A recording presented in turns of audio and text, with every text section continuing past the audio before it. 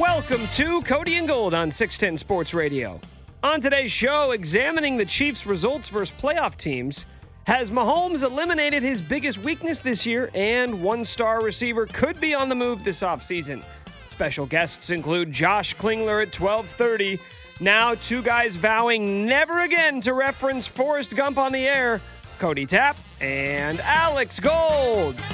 Yeah, at least not for a little while. At least not for a little while. I'm excited to report that obviously we're all three are here. There's no suspension or anything. Specifically, we get suspended. Specifically, Nick made it. The text line was a little concerned that someone specifically had texted in yesterday as we were discussing that and said because Nick kept saying that kid got AIDS. Yeah, said they were wondering if we were going to get it, being talked to after the show. I can Just confirm that did not happen. Clear, I did reference AIDS in front of our boss this morning before the show, and no mention was made. Maybe he missed that part of the show. Thank goodness. Thank goodness. So, yeah, no Forrest Gump conversations today. Maybe another time. Maybe, Friday night, for those of you going to be at our beer release party, if you want to talk about Forrest Gump, maybe we can do that over some beers. We'll be at Cinder Block Brewery on Friday night for our playoff Pilsner, our beer release party. It'll be a ton of fun. Cannot wait for that. Just a couple days away. How you doing? You good? You all right? Good. Okay. Yeah, no complaints. Just checking, just making sure. I'm trying to avoid Forrest Gump conversations today as well. We're on the same page. And you know what? Nick did that, and he pissed off Vinny yesterday. You had quite the show. Yeah, he did. Yeah, there might be You essentially called a regular repercussions. guest on this show who's been coming on generously this entire time fat. You fat-shamed Vinny Pasquantino. I said he was big. He is. Isn't he like 6'4"? Professional athlete, very strong. Yeah, I'm just saying You just soften the blow now. Stuff when you make comments like that towards Vinny, there might be repercussions for doing things like that. We already tried to ask about Nashville, and it already he sounded got very quiet yesterday when I tried to apologize on behalf of Nick. Mm-hmm. I went out of my way in a separate chat to be like, I'm sorry for his behavior. No, you did not. You apologized separately? Yes. That is actually, you know what? If you did that, I'll never forgive you. You'll never forgive me? You choosing like a professional relationship over the relationship that you and I have, which is deeper than just this show. Like, we're friends. We hang out outside of the show. Do you and Vinny get together? Or are you just sucking up to him because he's a professional athlete? That's not what's happening. I was exactly just worried that you did not treat him exactly professionally. what's happening. You're sucking up to him because you think if you're nice to him, you're going to get some sort of fringe benefits of being friends with an athlete. That's not how it works. What Choose fringe me. benefit? Text him back right now. You have until 2 o'clock to text him back and say, you know what? I stand by whatever Nick said, or this friendship is over. Cody, you have a decision to make. I think you have a decision to make then. It sounds like. The fact that you're throwing me under the bus. I didn't throw just to earn brownie points. Vinny is a featured member of this show. You sidebarred him to apologize for me? Didn't you want that? That way you didn't have to do it. No. If I was sorry, I would have apologized, which I didn't. Sounds like you guys can work through this over the next 4 hours because Nick set a deadline. He set a deadline. 3 hours and 56 minutes from now. Yeah, he set a deadline for you. We'll see how that goes. Of course, you guys can interact with us as always at 913-586-7610. But you look at the Chiefs, who, of course, get to sit back and watch like all of us this weekend as the playoffs get going. They're 6-2 against playoff teams. These AFC playoff teams, the Chiefs are 6-2. And I think normally, if I told you any team, let alone the Chiefs, you're going to a postseason and you're 6-2, or maybe in some cases you were 7-1, depending on the team, against playoff teams, you'd be touting that and you'd be extremely confident because of that fact. Like, hey, look what you've done against these playoff teams, not just above 500, but you only 2 losses. You're also the number 1 seed. All this would have come together. I don't know about you, but I feel because those 2 losses are against the 2 teams that we all agree most likely you're going to play in an AFC title game, Cincinnati Cincinnati or Buffalo, that it doesn't have the same feeling that maybe normally a 6-2 playoff record would have. The fact that Cincinnati beat you in the AFC title game a year ago at Arrowhead. I know, but we made the opposite point about this, about Kansas City going into the postseason last year and their struggles against winning opponents in the postseason last year, and still at that moment, Gold, it ended up mattering, right? They lost. Unlike the other 2 years when they went to the Super Bowl, their record against winning teams ended up burning them against a winning team. Kansas City being 6-2 against playoff teams, that means something to me. Specifically, the fact that they have a plus 54 point differential. Buffalo, who is 3-2 against playoff teams in the field this year, has a plus 5 differential. So even if you want to nitpick a little bit, you want to say against the AFC teams, the Chiefs are 3-2, right? So they're 3-0 against the NFC. A conference we think is weaker, generally speaking. They still have a winning record against the AFC, and they still have a plus 9 differential, better than the other side. I get it. Buffalo and Cincinnati is 3-1 against the AFC if you rank it out the same way. They're losing to the NFC teams instead, and maybe that's making a difference. But I really do think that there's something to that level of success against just general playoff teams. There is, but I think if you break it down to who you're likely going to see. We know if everything goes the way everybody thinks it's going to go, and certainly that's not usually how everything works out, but we think they're going to play the Chargers, right, in the divisional round. We know Kansas City's 2-0 against the Chargers this season. Very close games, but 2-0 against the Chargers. Then we think that they will, with a win, go to an AFC title game and play the winner, we think, of the Buffalo-Cincinnati game, where either way, they're 0-1 against each of those teams. So the path of the teams we think they're going to have to play to get to the Super Bowl, their record is a combined, 2-2, really, right? 2 losses, Cincinnati, Buffalo, 2 wins against the Chargers. That's how I'm viewing it. They haven't played Miami this year. They played the Jags this year, but right now people are discounting the Jaguars' chances of being the Chargers. Either way, it's either 1-0 or 2-0 against those teams. So that's kind of how I'm looking at it. The potential 2 teams the Chiefs are going to have to face before the Super Bowl. 2-0. Yeah. They're 2-0 against those, and they're 0-2 against the other in the AFC title game. I get the split. It's not – actually, they're 3-0 because they've beaten the Chargers twice and Jacksonville once.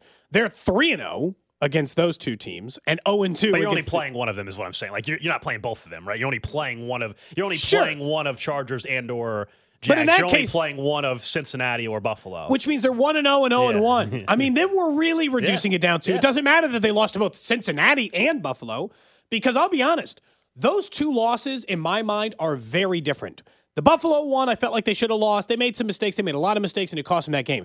The Cincinnati one was one super uncharacteristic Travis Kelce fumble away from a win. Sure. To me, that one is way more fluky of a loss than Buffalo. No, I get it. Hasn't that been the story that when they played Cincinnati? I mean, the AFC title game last year, they were up 18, wasn't it? But here's the thing. The thing about the Cincinnati game, and weirdly enough, where I've started to shift at least a little bit of, the Kansas City and Buffalo, they get in fights. They are 2 equal competitors. The one thing that can talk me into the fact that even though they've lost to Cincinnati is in every single one of the last 3 losses to Cincinnati, they've gotten up double digits. They have an advantage in Cincinnati in some area to even build those leads. They never get up 10, 15 on Buffalo. They consistently do that against Cincinnati. So if they could just stop making that one critical error against Cincinnati, I see the path to victory a lot easier than I know at this point against Buffalo. It's probably just going to come down to it's the 2-minute warning in the 4th quarter and who ended up with the football. That's much more likely to be the case at this point than any other problem Kansas City faces. It's tough because, but I think beating playoff teams to me matters. I get it. They're plus 30 and 3-0 against some playoff teams we don't take all that seriously, like Tampa Bay. But San Francisco, I don't care when that game happened. That's still beating them by 20, and I know that's boosting your point differential numbers. That's big. For sure.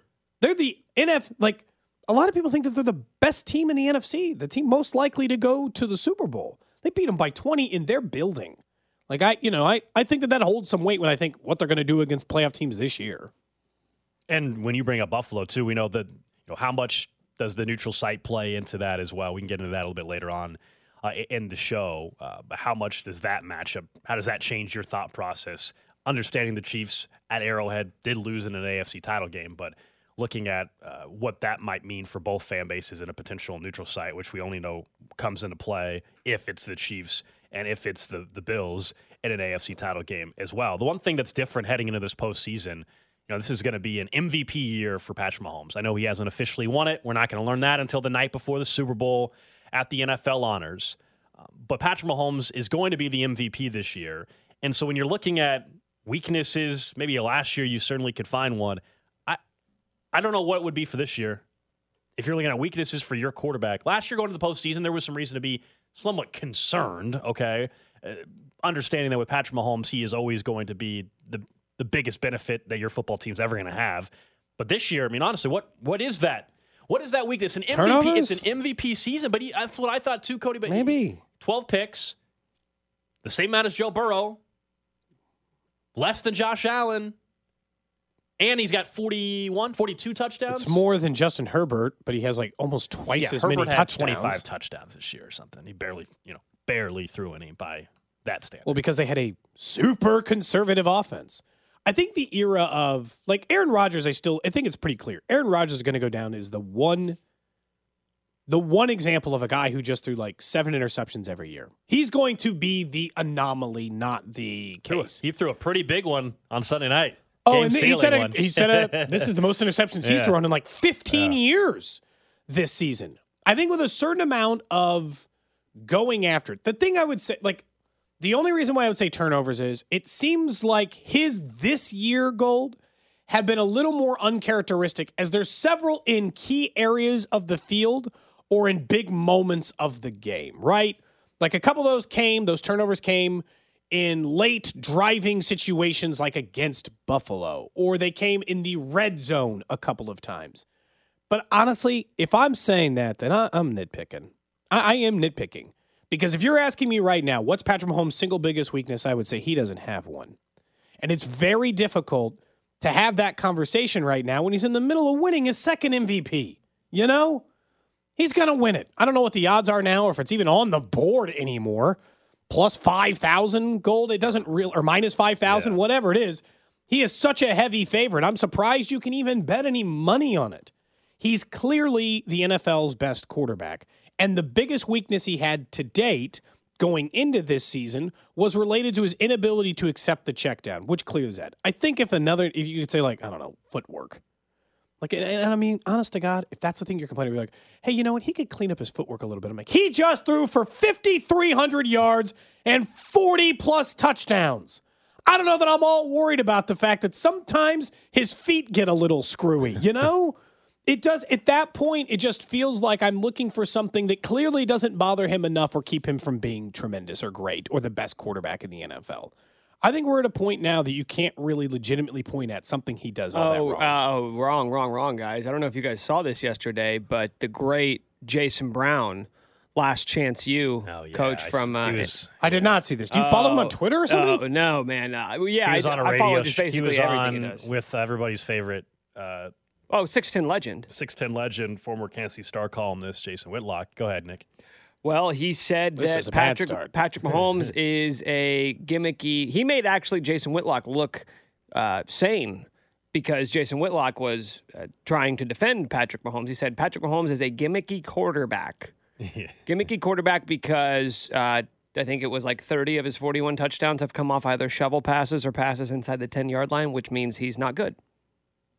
Yeah, the last chance you coach saying Mahomes is overrated. And he said that he only has one. Well, if he's so good, then why does he only have one title? He has as many titles as Russell Wilson and one less than Eli Manning, and he will not be talking about him again until he wins another title. Mahomes is 27 years old. He's 20 years older than him. Yeah. Russell Wilson's like 8.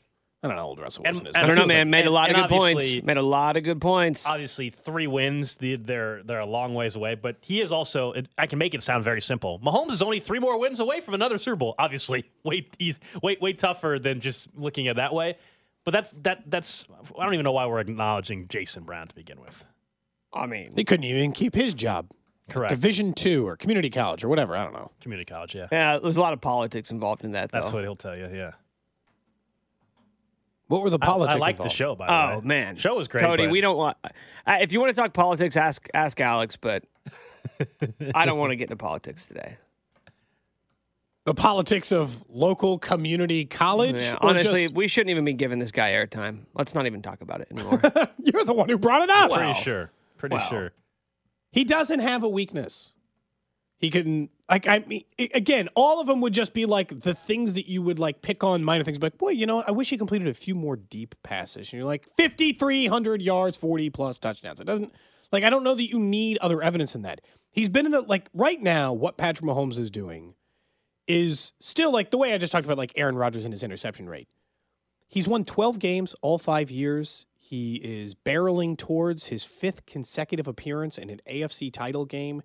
He is 2 games away from playing in his 3rd Super Bowl. Like, whatever it is. He's won 2 MVPs. He already has a title. Like, if he wins a 2nd title, I don't know that you can better write up the first 5 years of an NFL career. 2 MVP, 2 Super Bowl wins, 5 straight 12-win seasons, and 5 straight appearances in an AFC title game, and 3 Super Bowl appearances with 2 wins. It'd be impossible. Yeah, because of the regular season success, you're still not going to play a road playoff game in your career yet. Yeah, this year you're not. You might play a neutral site playoff game. But not a road game. Not a road game. We'll talk about that in a minute, I suppose. Yeah, it's nuts, man. It's nuts to think about. And, like you're looking at, we talked about the Pro Bowl stuff doesn't matter, but the All-Pros do. And I just saw, within the last couple of minutes, the All-Pros came out. Now, this is for the NFLPA. They have a new one, right? Yeah, the NFL. This is voted on by the players, which honestly, I'll put more stock in that than a bunch of random people that are doing the All-Pro from the AP, right? Well, I saw Benjamin Solak already put his out, and he had Christian's 2nd team. So there's 2 different All-Pros. The one that's been recognized forever has been the AP one. That's not out yet, but the Players Association just came out minutes ago with their All-Pro list. The Chiefs had 4 first-team All-Pros. Patrick Mahomes, Travis Kelce, Chris Jones was first-team All-Pro on this list, and then Tommy Townsend. The redemption tour of Tommy Townsend. Hey, he can after punt. Dustin Colquitt's comments coming further around. If it wasn't for Dustin Colquitt's comments, nobody would be. Tommy Townsend as a punter this year has been incredible. I think Nick has specifically requested that we never mention Dustin Colquitt's name on this show ever again. I mean, I don't care. That's fine. That we're a Tommy Townsend show? Well, we've established that. Yeah, we actually you were gone. We started the hashtag Townsend for Pro Bowl. Did you start it, or did that already exist? We started it. You sure? Yep. Interesting. Didn't get a lot of traction, but he still got votes, Well, that's good, I guess. I'm glad he still got votes. And he's All-Pro according to the NFLPA. What more do you need to know? I mean, I would argue the one voted on by your peers is more important. Do I trust 50 some odd AP writers that are voting? Or do I trust peers that play the sport for an award? Like, actually, when it comes to awards, I do like the players voting on it better. It depends. You don't? I mean, I think that there's probably stock in both, if we're being honest. Like, I understand the notion that is, like, I think this is like the argument for, whether or not, like, you think it's like what the Texans did is right or not, right? From a player's perspective, you could never ask him to do that. But from an actual, like, you want your team to be good perspective, not getting that 2-point conversion is the better. Or I guess I don't see the relation, because, like, this is just an award. Like, let's say I don't think being an outsider is always a bad thing. No, I'm not saying that. But, like, if we're talking about an award, and, like, who do the players in the league think is the best interior defensive lineman? Do I trust the interior defensive lineman for 32 other teams to tell me who that is? Or do I trust the 65-year-old sports writer that's overweight that doesn't play the game? Like, for that, I actually do trust the former player, or the current player, excuse me. No, I'm not saying I don't trust that their opinion on it. I just think, if this makes sense, I think both opinions are valid. Like, for instance, Aaron Donald only played 11 games this year. I don't know that should get you an All-Pro. I think you should have to play a majority of the year and be a dominant interior force for the entire year in order to honor that. I'm not saying he's not one of the best interior defensive linemen of the year, but if it's a yearly award, I don't think playing in 10 games should benefit you in that. And I think players sometimes don't take into account those small things, I guess. Tommy Townsend's the All-Pro punter. That means he's the All-Pro holder as well. Like, could they go hand in hand? I mean, that's kind of the job together. I think that in this case, some teams use quarterback as the holder, though, I just always go back to, like, that Romo thing when they just kept having him do it, even though he was the starting quarterback. That was one of the weirdest decisions of all time. Looking back on it, the fact that they had a Pro Bowl caliber quarterback in an NFL playoff game, Gold, holding kicks is insane. Like, you have to focus on other things. There's just no way that can be the job that you're in charge of. That, at least, I'm pretty sure of, and yet somehow we were there. Still, I mean, I get that the NFL, like, the real question is, in the end of the road, when they start voting on Hall of Fame stuff, how much will they factor in NFLPA All-Pros versus AP All-Pros? Because to this point, they've only been counting one because only one existed. Correct. Yeah, that I don't know the answer. I mean, we'll see as time goes on. Do people put more stock in this one versus the AP one? it's been honestly, for I think so they'll probably long. discuss both because you're going to try to rack up. It'll be like a different line item. This how many All Pros I got APs, and this how many NFLPA All Pros I got. I think it'll matter how different are the two, right? Where are the discrepancies? Like on this one, some people are already complaining because Micah Parsons is not on this on the players one. So does the AP one have Micah Parsons? This one doesn't? I mean, not having Micah Parsons on there's right. I mean, Nick Bolton's not on there. But I don't have much of an issue seeing Fred Warner as an off-ball linebacker get in there. And Roquan Smith, who's been got an extension. tremendous. So there's always going to be somebody that feels like their guy got screwed out. I'm happy to see Chris Jones, at least on this one, at very least, though, is an all-pro interior defensive lineman, as he absolutely And look, just because should be. one guy I mentioned had him as second team doesn't mean he's not going to end up being as a first-team All-Pro. Everybody and this is the thing, the players, the fans, the writers.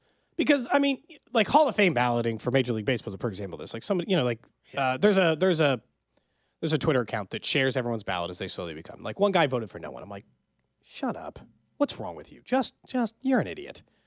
Like the problem is there'll be players who vote for this that are also idiots, or won't vote for a guy because I don't like him. Whatever. There's so many reasons why it's like taking somehow, like to me, I think most things should be like, let's have people who are on the outside, right? Us, we don't have opinions on the players necessarily as strongly or whatever, and put the player one together and then get your vote. Because that's honestly how you're probably going to get the better answer. We all agree that the fans are the one group you have to leave out. For serious ones, yeah. Sorry, listeners of this show. For you serious guys, ones? you don't see us objectively. I don't either sometimes, I get it, but that's not it. There was a bit of a... So I woke up to a bit of a problem in the group chat that I had asked to leave this morning. You're still in the group chat. So who's in the group chat? Not Nick. He got out of that smartly, I guess. Nick's out of the group chat. Specs out of the group chat. By the way, I mean, just talk about a next level move. You guys were both like, oh, well, I'm still going to stay in it. I'm going to keep checking in intermittently if you're standing by your decision to stay in the I group chat. specifically asked to leave it. So anyway, they said, "Hey, they said what they did 2 last chances is the problem. They did 2 times ago. They did a last chance. Said last chance to get in the group chat. I said, yeah, that's cool. I'm out. By the way, I got raked over the coals the day I asked that, and everybody was saying I'm being a curmudgeon who wouldn't want to talk sports with their coworker. You guys have no freaking idea how miserable that group chat is. It is awful. And now Carrington is actively mad at Alex because in the middle of the Kansas game last night, when they were trailing by 5 and then later 10, yes, he sent off Carrington a barrage of text directed at Alex, begging him, pleading even, for him to make a live wager on Kansas for him because Carrington lives in Missouri and Alex, of course, lives in Kansas. Yeah, and why didn't you make the bet? I haven't seen Carrington yet today. I think he's very upset with me still based off of the text exchange. This was the group chat. It wasn't a text directly. So after like 9:45, 9:50, we've talked about this before. Not only do I, in general, hide the alerts for the group chat because there's way too many. So that's in general. I don't get notifications on that group chat. But I have Do Not Disturb. I'm sure other people do as well, different times. During weeknights, I have Do Not Disturb turn on at a certain time. I think it's like in my phone, I think it's 9:50 or something like that. I got to go for like 11 o'clock-ish. Right. It doesn't mean that I don't check my phone after 9:50 or 9:45. I just don't. I don't need to be in. Like, it's nothing's that important. You can call me. Like, you got to wind down for the night. Would you have made the bet for him? I don't. So let me get into more details on that. So here's the explanation. A couple things. One, so I didn't check my phone for the final 6-7 minutes, whatever it was, of the KU game. I'm watching the KU game. In fact, that's exactly why I'm glad I had Do Not Disturb on, because I'm trying to watch the basketball game. I don't want my phone vibrating 25 times, because that's about how many there were, I guess. Anyway, KU comes back and wins. I'm excited, obviously. My alma mater won. I check my phone because I was going to eventually hop on Twitter, and I see that I had like 30 notifications. I'm like, what the hell? I pull up and I scroll through, and it's Carrington. He's saying, "Hey, Alex, this was not sidebar. Like he could have texted you individually. This is in the group chat. Kept it in the group chat. This was like 15 minutes or so earlier, and he's like, "Hey, Alex, can you make a bet? Alex, I need your help. Plus 700. I still want it. Plus 250. All these opportunities to bet." And there's other people in this group chat, by the way. And I'm assuming I'm not the only person he knows that lives in Kansas. Obviously, I come back. And he's very upset with me because I didn't. His producer lives in Kansas. He thinks I lied. He said, you started texting me right after the game, but you didn't text before. He can believe that he can think I'm a liar, I guess. That's fine. I told you what happens. My phone goes to Do Not Disturb at a certain time. during the game. I'm not going to check my phone nonstop when KU's down by 10, and I'm not happy about that at the time. And yeah, to answer your question, would I have made the bet? Yes and no. Here's why. He wanted me to make it on a certain sportsbook app that I don't use as prominently, and so I don't have money in that account. So he would have, in the time being, had to have Venmo'd me and made the wager. Live odds changed. He never would have got the plus 700 with me anyway. He claims I cost him $500. I dispute that drastically. And since when was I on call for CDOT's bets? That's the biggest problem. That's it too. That's the biggest issue here. It's one thing if he's like, "Hey, Gold, can you make me a futures bet on NBA MVP? Hey, can you bet on Saturday's game for me when you have ample time to make that bet?" But for a live bet, like something that you need to be on call for, you're not a surgeon. You can't just be prompted at any given moment to do something. It should be of note that Rob responded to Carrington at that time, being like, "Yeah, come Kansas? On, Gold." Yeah, Rob was in Kansas. Carrington's producer, who he spends probably more time with than just about anybody because they work together so closely on their show. And Rob was in Kansas. Yes, he was at Allen Fieldhouse. We know the cell signal can be rough. Rob did respond to a text. I looked in the chain. And I have made multiple bets inside Allen Fieldhouse this year. So if anything, how come Rob's not taking some heat? His direct producer. And if Carrington, because I know they're always talking about how they're like a family and they have each other's back. They like do trust falls or something. They're talking a lot Carrington's about that. probably driving in right now and listening. I'm sure at some point today he's going to come in the studio, and that's fine. The fact, if it was really that desperate, he could have just called. I need Carrington to know something. It feels like he's getting ready to give a speech. I enjoy the banter with Carrington at work. I enjoy, crossing paths in between shows. I need him to know that he personally is the reason I left that group chat. He texts in the group chat more than anybody else. Damn. And he texts about things that don't need to be sent in a group chat, i.e., asking you to make a bet. If it was that important, he would have texted you individually. The fact that he sent it in a group chat with 13 other people makes absolutely no sense whatsoever. He is the reason I left because it's the volume of texts of things that simply do not need to be shared. More reason for CDOT just to move to Kansas. Everybody should move to Kansas, including I agree, including the Kansas City Chiefs. Them first. And then everybody else can follow. A lot of people saying Carrington lives downtown, 4 minutes from the Kansas border. If he was that desperate, get in your damn car and drive and go make the bet. Could have still gotten it like plus 300 if you'd gotten in the car fast enough. And I think it's funny that because you're known as the gambling expert, that you're the only one who could make a bet.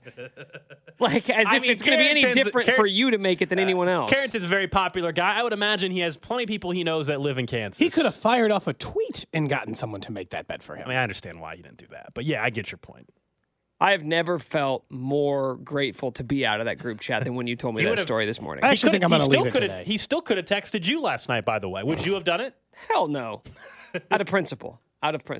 So we'll see. I'm sure we'll check in with CDOT a little bit later on in the show. Coming up next, though, there's a player out there that reportedly could be on the move. I don't think the Chiefs should be interested. We'll tell you who it is and why next. You're listening to Cody and Gold, brought to you by Gant Asphalt and Concrete. For asphalt, concrete, and parking lot maintenance, Gant Asphalt and Concrete. One contractor, all things parking lot. Trusted in Kansas City since 1994. Online at GANNasphalt.com. Subscribe and download all new episodes of Nick's Waving in the Wheat podcast, released every Thursday on the 435 Podcast Network and the Odyssey app. All right, just getting started here on a Wednesday. It's Cody and Gold. Wanted to pass along an update. The Buffalo Bills just putting an update out in the last few minutes. Fantastic news. We already knew that Damar Hamlin had moved from Cincinnati to a Buffalo hospital. Well, now he's out of the hospital altogether. The statement coming out from Buffalo, Damar Hamlin has been discharged from Buffalo General Medical Center. He was admitted on Monday, went through comprehensive medical evaluation as well as a series of cardiac, neurological, and vascular testing on Tuesday. And one of the critical care physicians putting out a quote that said, "We have completed a series of tests and evaluations. In consultation with the team physicians, we're confident that Damar can be safely discharged to continue his rehabilitation at home and with the Bills." So today's Wednesday. All this happened last Monday. Just to think that he's already home and now just going to do rehab. It's, obviously the doctors are incredible. Modern medicine's incredible. His recovery is incredible. Awesome to see. I think I saw last night the report was that they did determine it was because of the hit, not like a prior cardiac issue, which in a way is kind of reassuring because then at least, because that's what it seemed like at the time.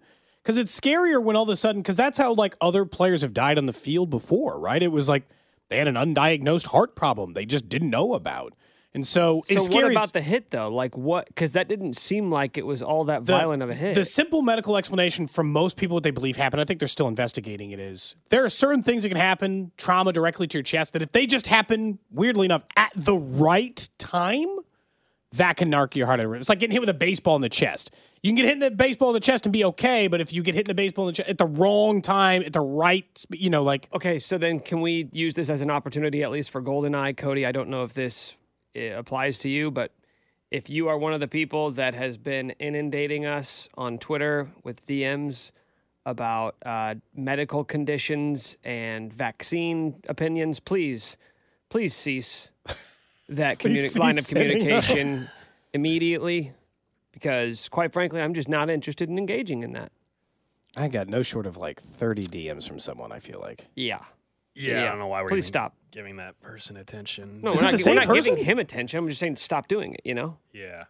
Let's call this a draw. While we're on NFL injury news and updates, a couple real quick. Mike McDaniel, the head coach of the Dolphins, just now mentioning that Tua still is not cleared. He will not play against the Bills. So that means Tua's season's done. He's done. Unless Skylar Thompson or Teddy Bridgewater upset the Bills. And even then, it's still probably not likely Tua plays the next week. He shouldn't play. Tua has not been cleared for... What if they win the next game, though, too? Yeah, I agree. Skylar Thompson takes him to the AFC title game. So I agree with you, Cody. Buffalo and the Chiefs. I agree with you. Like, I say the same thing. Like, you're like, he shouldn't play. I agree, but like, if the doctors think he should play or okay to play, then he can play. Like, the doctors are saying he can't play, so that's why he's not playing. I know, but I'm just saying, like, this feels like the moment of your life to very carefully make your next step. You got 3 concussions in a single year. And I know it's only 2 diagnosed by the team. Be smart about this. It was clearly 3 concussions, and we know it was 3 concussions. So just be very careful about how you make if you want to keep playing NFL football, be very careful with your body here in these next upcoming months so that you can actually still have a career. I don't disagree. Again, the big thing is like the doctors just aren't even clearing the guy. This is why the Dolphins are going to end up going for a guy like Derek Carr, because they sold themselves to a point that they can't really afford easily to go rookie quarterback out of the draft. They are more in line to need a veteran quarterback to, go with all the other weapons they already have in place, right? Yeah, I mean, I think Derek Carr is an option for any of these teams, like the Jets, for the Dolphins. All of that is in play, no doubt. So anyway, a couple updates on the injury front. Great news, Damar Hamlin out of the Buffalo hospital, going to start rehabbing with the Bills organization. And then an update, unfortunately for Tua, not cleared, not able to play this weekend. So it'll be Skylar Thompson or Teddy Bridgewater against the Buffalo Bills. The Bills are 10-point favorites, understandably so, in that game. As the offseason is beginning already for multiple teams in the league, as they're not in the postseason. One of them is the Arizona Cardinals. We know Cliff Kingsbury out. Steve Keim, their GM, out. They're already looking ahead. There's a report from Jordan Schultz, friend of the show, that says a source is telling him the Cardinals are planning to try and trade star wide receiver and all-pro DeAndre Hopkins this offseason. He has 2 years left on his current deal, $34 million. So actually, in today's day and age, $17 million, not bad. I'm interested at that. The problem is he's likely to seek a new deal. For those that automatically react, always like, oh, the Chiefs should trade for him.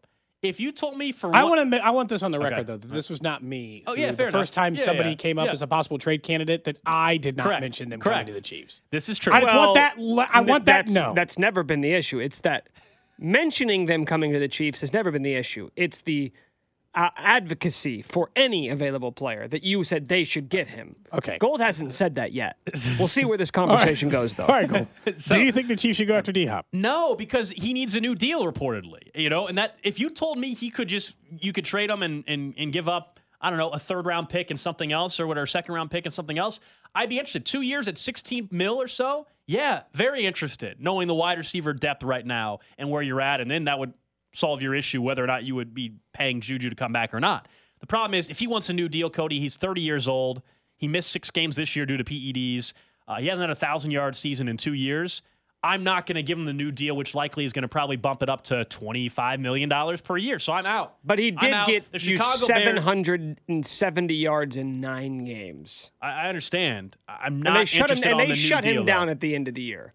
So you would give him a new deal? I mean, that's really what it comes down to. It's not as simple as would you trade him because he's talented. Yeah. You have to also acknowledge it would require, reportedly, paying him 20. So let me ask you this. If I'm the Chicago Bears, hello. Well, let me ask you this. If I'm the Bears, I'm totally interested. If you're talking about a new deal, I would assume that means restructuring the one he's currently on. So that 2 years becomes a 4 or 5 year deal, and he's probably making an average of $25 million a year. Okay, yeah, 5-year deal, but like, what's your out point, right? 3, probably. If you're telling me restructuring his deal and giving him an extension would mean you would have an ability to get out in 3 years at age 33, I would 100% do that because I know we think of the threshold here at like age 30, right? We think about that as like, I don't know, like because it's a nice round number. Yeah. But for wide receivers, especially the elite ones, they all produce well into their 30s. They usually don't, like we think about the drop-off for running backs being around age 26, 27. For wide receivers, that usually doesn't come till 33, 34.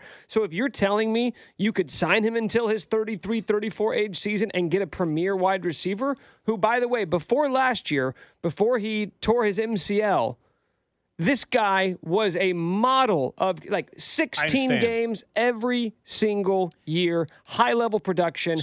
I'm not willing to say that this is a guy who all of a sudden is on the decline. Some team will obviously trade for him. Some team will give him the contract. I just mentioned Chicago makes sense. Remember, we're talking about the Chiefs, though. What you just said, I don't disagree with. But we just saw this past offseason the Chiefs were not willing to give $30 million per year to a guy that is the first or second best, third best wide receiver in football. Why on earth do I think that they would turn around and trade for 30-year-old D-Hop and give him $27 million a year? Let me present to you a hypothetical then. Let's say that Juju comes out and is like, you know what, weak wide receiver class? Yeah. I want 24 mil. I want 25 mil per. Let's say also in this scenario, the Chiefs decide we'll franchise tag Orlando Brown Jr., but we don't really have any plans to give him a long-term extension. That might be happening anyway. Because that long-term extension with Brown, I think the Chiefs were giving themselves the opportunity to extend a guy like him. I think coming into the season, they thought, well, with a big year, we may end up giving him a massive contract. Mm-hmm. So if you look at two guys who you may not end up giving a long-term deal to, doesn't your outlook on paying wide receivers change a little bit? I don't think Brett Veach and the Chiefs were saying we'll never pay top-end money for a wide receiver. I think it was a situation, the timing of it, with Orlando Brown Jr.'s free agency coming up. I think they said, we can't do this right now, but if circumstances change, I don't think that they're just never going to be willing to do it. I think certainly the Orlando Brown situation played a role in that thinking, but I remember having a conversation with all three of us on the show, and we said, unless your name is Patrick Mahomes or Travis Kelce, you're probably not going to be the highest paid or the top 3 paid at your position. They're just not going to do that. I think the name you're leaving out, though, is Chris Jones. We didn't think he was getting 15.5 sacks this season. That price went up drastically. He's going to have to be paid. And the thing with, I think DeAndre Hopkins still has juice. Nick, to your point, the argument of, do I just think DeAndre Hopkins, because he got hurt one time and then got suspended for 6 games, is done? No, I'm not saying that at all. No, I don't. I think he's probably going to show up on some team and immediately be a 1,250-yard receiver with 10 touchdowns. I think he's just going to walk on to a unit and do that. Mm-hmm. I'm having a harder time at this moment feeling as desperate for free agent wide receivers probably as I was at one, because they put together a semi-ragtag group of wide receivers this year. MVS has literally been as advertised. He's a 650-yard wide receiver. They didn't even get any contribution from McCole Hardman this year. He was hurt the entire time. So it's like they didn't have McCole for majority of the year. They had a below-average wide receiver in MVS, which is what they got. They had a solid number 2, and here's the thing that I will always go back to. They don't have to pay a top-end wide receiver because they get Travis Kelce at half the price. The ageless wonder that is Travis Kelce is going to... You can't say that forever, Cody. I can. I can't say it forever because every year I have to sit in here in August and I got to argue with some fan or the two of you about this is going to be the year that Travis Kelce drops off. It's never going to happen. Okay. He's going to retire having finished. Never going to happen. He's going to retire having finished a season with 1,300 yards receiving. Okay. Let me make this very clear. He's never going to drop off. He is ageless. Okay. He'll never disappear. So until Travis Kelce's retiring, you don't have to pay a wide receiver. Which, by the way, that's a great strategy to just say, you know what? You think Brett Veach can say that when making decisions? So I agree. Probably not. I agree on a sliver of what you said, which is that as long as Kelce is producing like this, then you don't need to go and have a D-Hop type guy. I'm with you. But, you've said that you don't think he's getting 1,000 yards next year. That's correct. what you said before the season started. Correct. Are you standing by that? We'll see how the offseason goes. Okay, that's enough. What's going to change in the offseason? Is it going to I don't know. We'll see. We'll see how the offseason goes. But the notion, if you're laughing at that, I'll laugh that you think he's going to be a 1,300-yard receiver at age 38, which you actually, deep down, you do believe, I think. Yes, I do. Okay. Here's the thing. I know that sometimes, you're like, oh, we're listening to, blowhards on sports radio, or they're just making a hyperbolic point. I just want to make it very clear. I actually believe this. This isn't like radio fodder or me trying to, take a point I kind of believe and stretch it for the purposes of I actually think Travis Kelce is going to retire the final year of his season at age 38, having completed a season in which he has 12 or 1,300 yards receiving. I was looking at the numbers real quick on D-Hop, though, more. So he wants a new deal. His cap hit right now, even if you somehow talked him into not needing a new deal, his cap hit next year is $30 million, and the year after it's 26.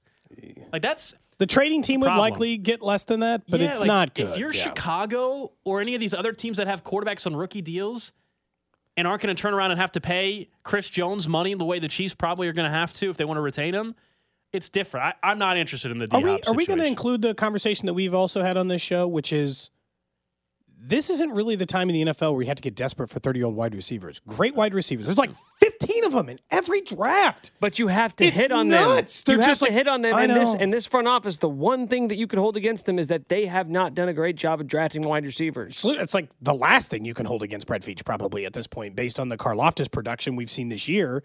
And you're right, Nick, but they've also never really taken a swing, if that makes sense. They're out here trying to be a singles hitter. They're just I'll just, play it safe. I got to hit. It's fine. They're not swinging for the fences. And at some point at wide receiver, I think you're right. The older Travis Kelce gets, the more Brett Veach will convince himself that maybe there's some drop off of Travis Kelce. He's wrong, but at some point he'll talk himself into the possibility that that's going to occur. And maybe then they'll start taking those bigger swings.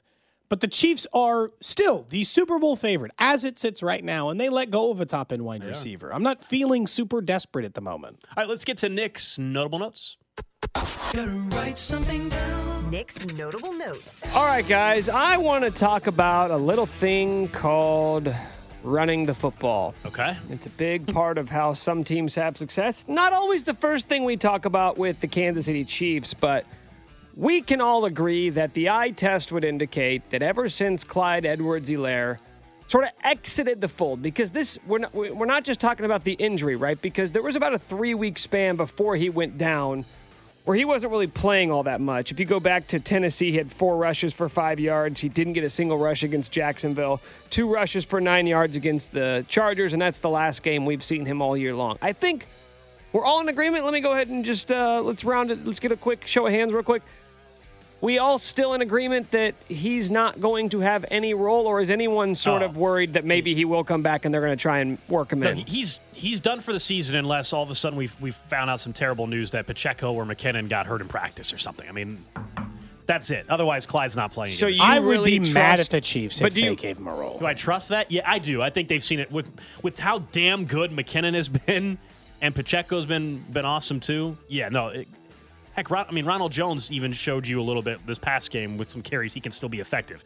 There is no reason for the rest of the season to go with Clyde. In the offseason, reevaluate. See what it might cost to bring back McKinnon and all that. You got Clyde on a rookie deal still. We know they're not picking up the option and all that. Walk on Clyde. You can do that. Yeah, you can. To me, you don't walk on him. You either keep him or you trade him. You don't just cut him. But that's a conversation you and I can continue to have in the offseason. Obviously, you're on a different side of it than I am. But he's not playing this year. There's no reason for him to. Why would you? What is the argument now? I'm curious. To play him this year? No, for next year.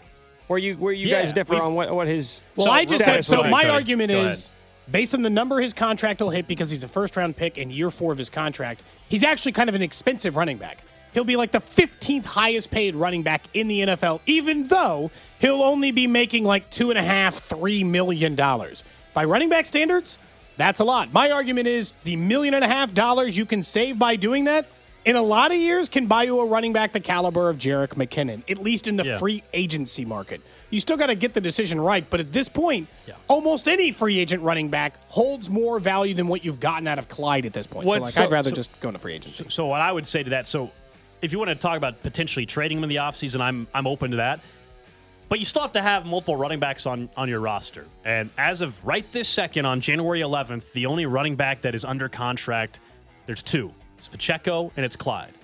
We all want McKinnon back. I have no idea what that price is going to be. He's a running back. It's a very deep free agency class, fortunately, for running backs as well. So mine is more like you still have a 23-year-old running back that even has a backup at $3 million, but in this system, he would still get some run. I don't think is all that crazy. By the time you bring back McKinnon and then you go and bring in somebody else, you're not that terribly far off the $3 million price range. And so that's why, to me, you want to shop him, I'm all for that. But just cutting him, to me, is a waste. Like, McKinnon signed for less than what you'll save in cap savings for Clyde next year. Well, the point of this conversation is for today's notes, I want to sort of highlight what this team has done rushing the ball before and after the Clyde injury, or before and after sort of the shift from Clyde being a part of this mix to it being a two-headed monster of Jerick McKinnon and Isaiah Pacheco. So weeks 1 through 9, the Chiefs ranked 16th in yards per carry.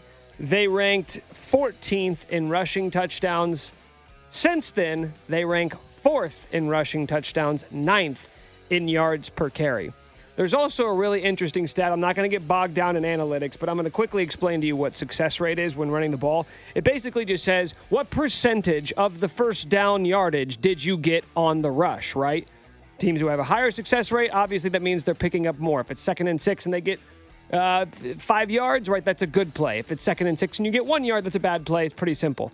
The Chiefs, before weeks 1 through 9, when Clyde was still in there, ranked 25th in the NFL in rushing success rate. Since then, they rank 2nd behind just the Philadelphia Eagles. So it's not just addition by subtraction. Because it's not about volume, right? This takes away volume. The Chiefs are never going to be the leading rushing team in the NFL. They're never going to get a ton of yards. They're never going to have a ton of attempts. It's simply about what you do when you get with the attempts that you have. And the last half of the season, only the Philadelphia Eagles with Jalen Hurts have been a better rushing team than the Chiefs have been, which just kind of goes to show what we've thought all along, but we never really had the evidence to go with it, that, you know what, the guys you put out there, even though we always talk about scheme, it's all about blocking, you know what, maybe personnel does matter just a little bit. Maybe the guys who are getting those touches do matter just a little bit, because as many headlines as Jerick McKinnon has stolen this year, Isaiah Pacheco, not just the raw numbers, 4.9 yards per carry this year as a rookie, 7th round pick out of Rutgers. That's better than Clyde Edwards-Helaire has done at any point in his 3-year career. Very impressive tandem we've got going here with Isaiah Pacheco and Jerick McKinnon. I hope they just bring McKinnon back. I don't think it'll cost more than like $2.5 million. This is maybe the Can single. Can he do this is the again? Single. I don't know, but I like the combination. And then you draft another guy in the 7th round. That's how I would handle the running back position. He is an anomaly, though, because the only other running backs in the NFL this year, like the starting running backs over the age of 30, Cordero Patterson and Raheem Mostert. And both of them were kind of anomalies, too. Cordero Patterson was a wide receiver, sort of a journeyman, looked like he was on his way out. Then Atlanta's like, you know what, let's try you at running back. All of a sudden, boom, one of the most efficient runners in the NFL. Raheem Mostert didn't take an NFL snap until he was 25 years old. And then you've got Jerick McKinnon, who missed 2 full seasons due to injury. Those guys typically are done. Like, you miss 2 full years at running back at that age, your career is usually over, and now having a career year at age 30, like this doesn't ever happen. It's more than just a cool story. He's making NFL history this year. NFL playoff coverage brought to you by Twin Peaks. Eats, drinks, scenic views. Up next, we get to the 11 o'clock hour, and the one player Cody says has to come up big like we've seen other players do for the Chiefs in the past. There's Kelsey to the end zone. Cody and Gold brought to you by Gann Asphalt and Concrete. For asphalt, concrete, and parking lot maintenance, Gann Asphalt and Concrete. One contractor, all things parking lot. Trusted in Kansas City since 1994. Online at GANNasphalt.com. Don't miss the Chiefs Red Half Hour every day at 11:30 on your official broadcast partner of the Chiefs, 610 Sports Radio.